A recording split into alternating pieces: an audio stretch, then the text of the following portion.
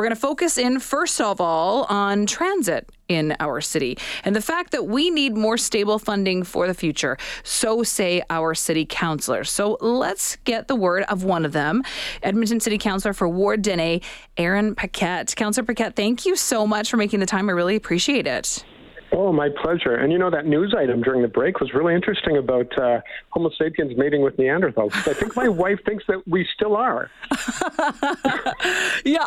Sorry to my kids on that one. I suppose it depends on who's listening, whose ears perked up there. But yeah, that was sort of like a deep news piece from Randy Gilbert. I love that one. I like those sort of weird ones. I'm glad to have you listening, Mr. Paquette. I know that you have a lot of things on your plate and a lot of things on your mind. So let's focus in on something that I know a lot of Edmontonians are talking about and thinking about as well, which is transit in this city. I mean, you know the frustration. You know that there's a lot of really jaded people when it comes to talking about transit in any way. How much oxygen does this suck up when it comes to council and how much you're discussing it, how much you're thinking about it? Because I would imagine that as much as it feels like it's a big issue for us as citizens, it's got to be weighing on you pretty heavily over there. Oh, yeah, it's a constant conversation. In fact, we recently started regular updates on transit safety and downtown safety and all that stuff. And, as listeners may be aware, some of our economic woes here have to do with the fact that transit has been neglected. There just hasn't been enough investment in transit over the years, Going in the way back machine and starting in 2017, I proposed to council, okay, what if we look at transit as if it were free, there was no charge to get on transit, and then the total opposite. What if there were no subsidies whatsoever and people paid the full $8 or $10 a cost per ride? Mm-hmm. What happens if we look at all those things? What do we learn? Well, what we found out was actually really valuable. Transit itself gives us a 3-to-1 return on investment. So every dollar we put into transit, we get $3 back in economic activity. Moving goods and services, reducing impact on roads, moving people freely throughout the city to work or spend money in Edmonton. And yet we don't invest in transit as if it's essential to our economy, which it obviously would be. If we got rid of transit tomorrow, Chelsea, it would devastate our local economy. So why aren't we investing properly? That's the big question, right? It's interesting to hear it framed like that because I feel that so many members of this city have kind of decided that they're just going to kind of wash their hands and give up on it. And the idea that people are actually using it to that extent, that it is so valuable for our economy, is really surprising to me. Why then has it been something that's just been kind of put on the back burner and maybe this is fair or not to say, but maybe not prioritized in the way that it should have been? Whose decisions are those?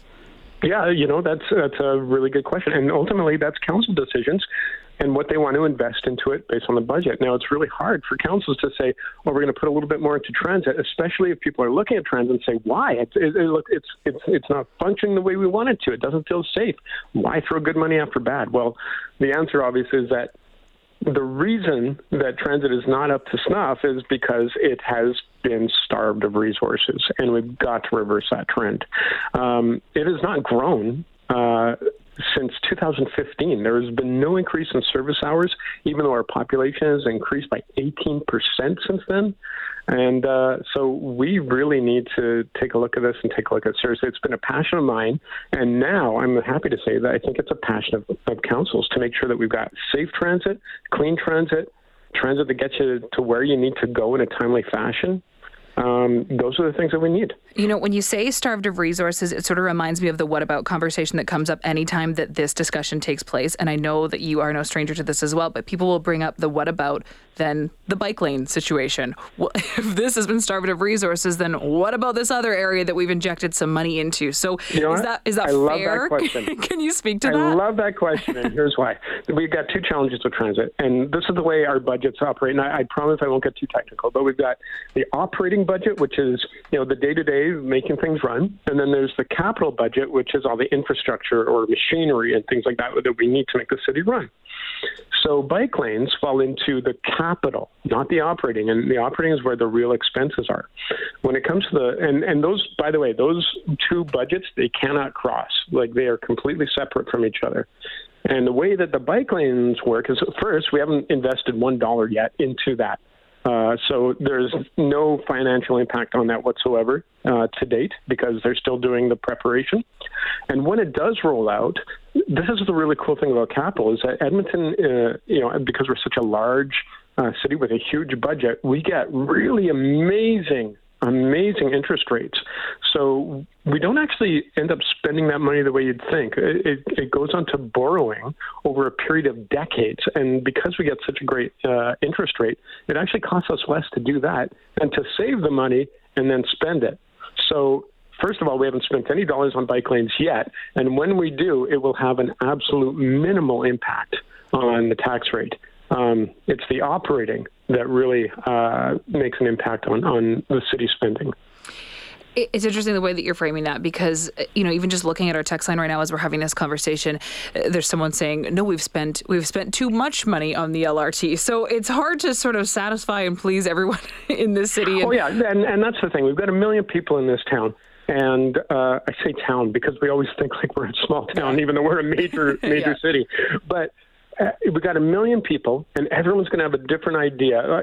I might think, you know what? Let's not spend any money on LRT. My neighbor will say, are you kidding? We need it. Spend the money. So the job of councillors is really talk to everyone and try to find out, where the majority sort of feels and what actually makes sense at the end equation. And that goes right back to what I was saying, that 3-to-1 return on investment.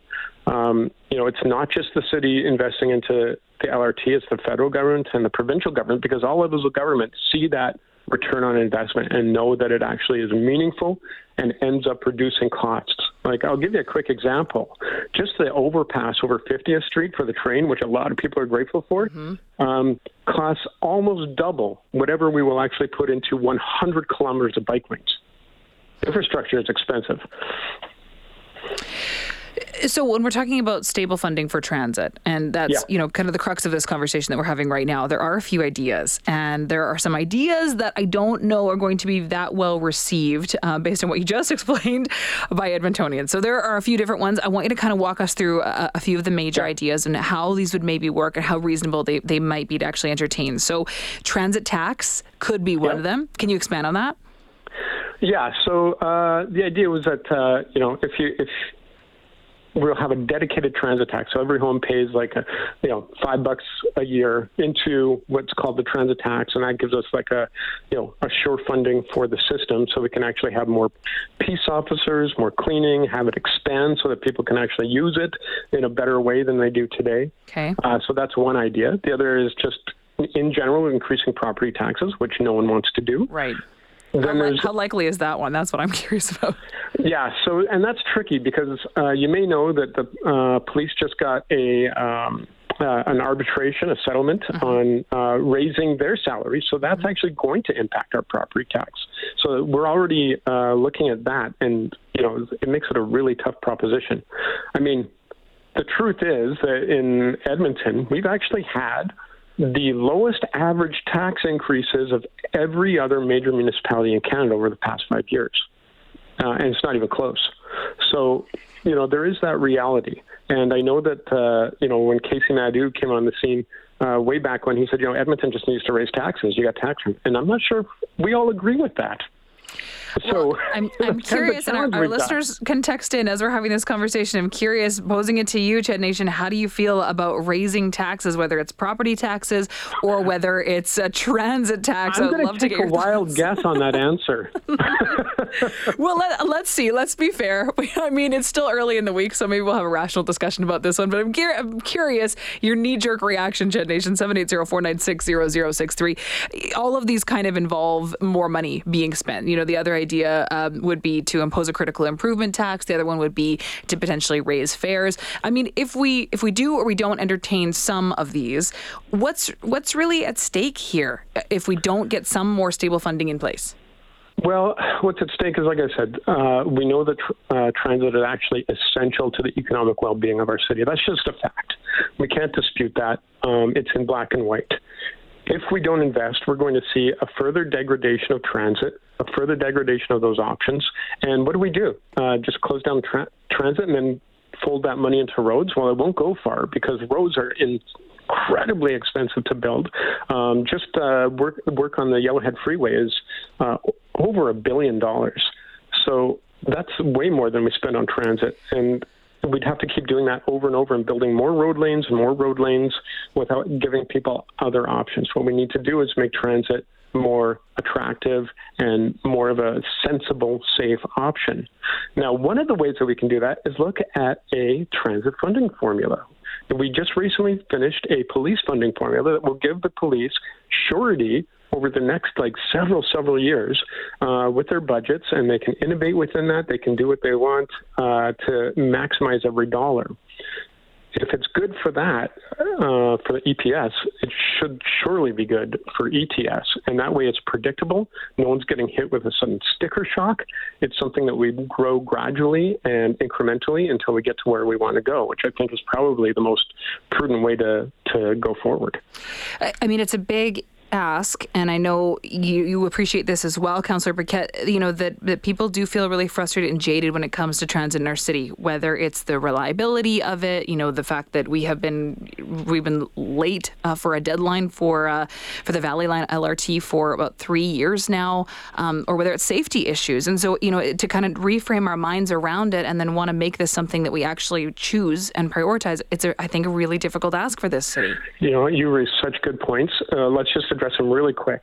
The delays for the LRT, it's not the city building it. It is private contractors, Sure. people who know their business, who know how to build. Mm-hmm. These are the ones doing it. They've ran into some problems. We just got an auditor's report that said that City Council and City Administration has been dealing with this appropriately and with a great amount of fairness. So the good news is that TransEd says that line is going to open before winter. So that's great.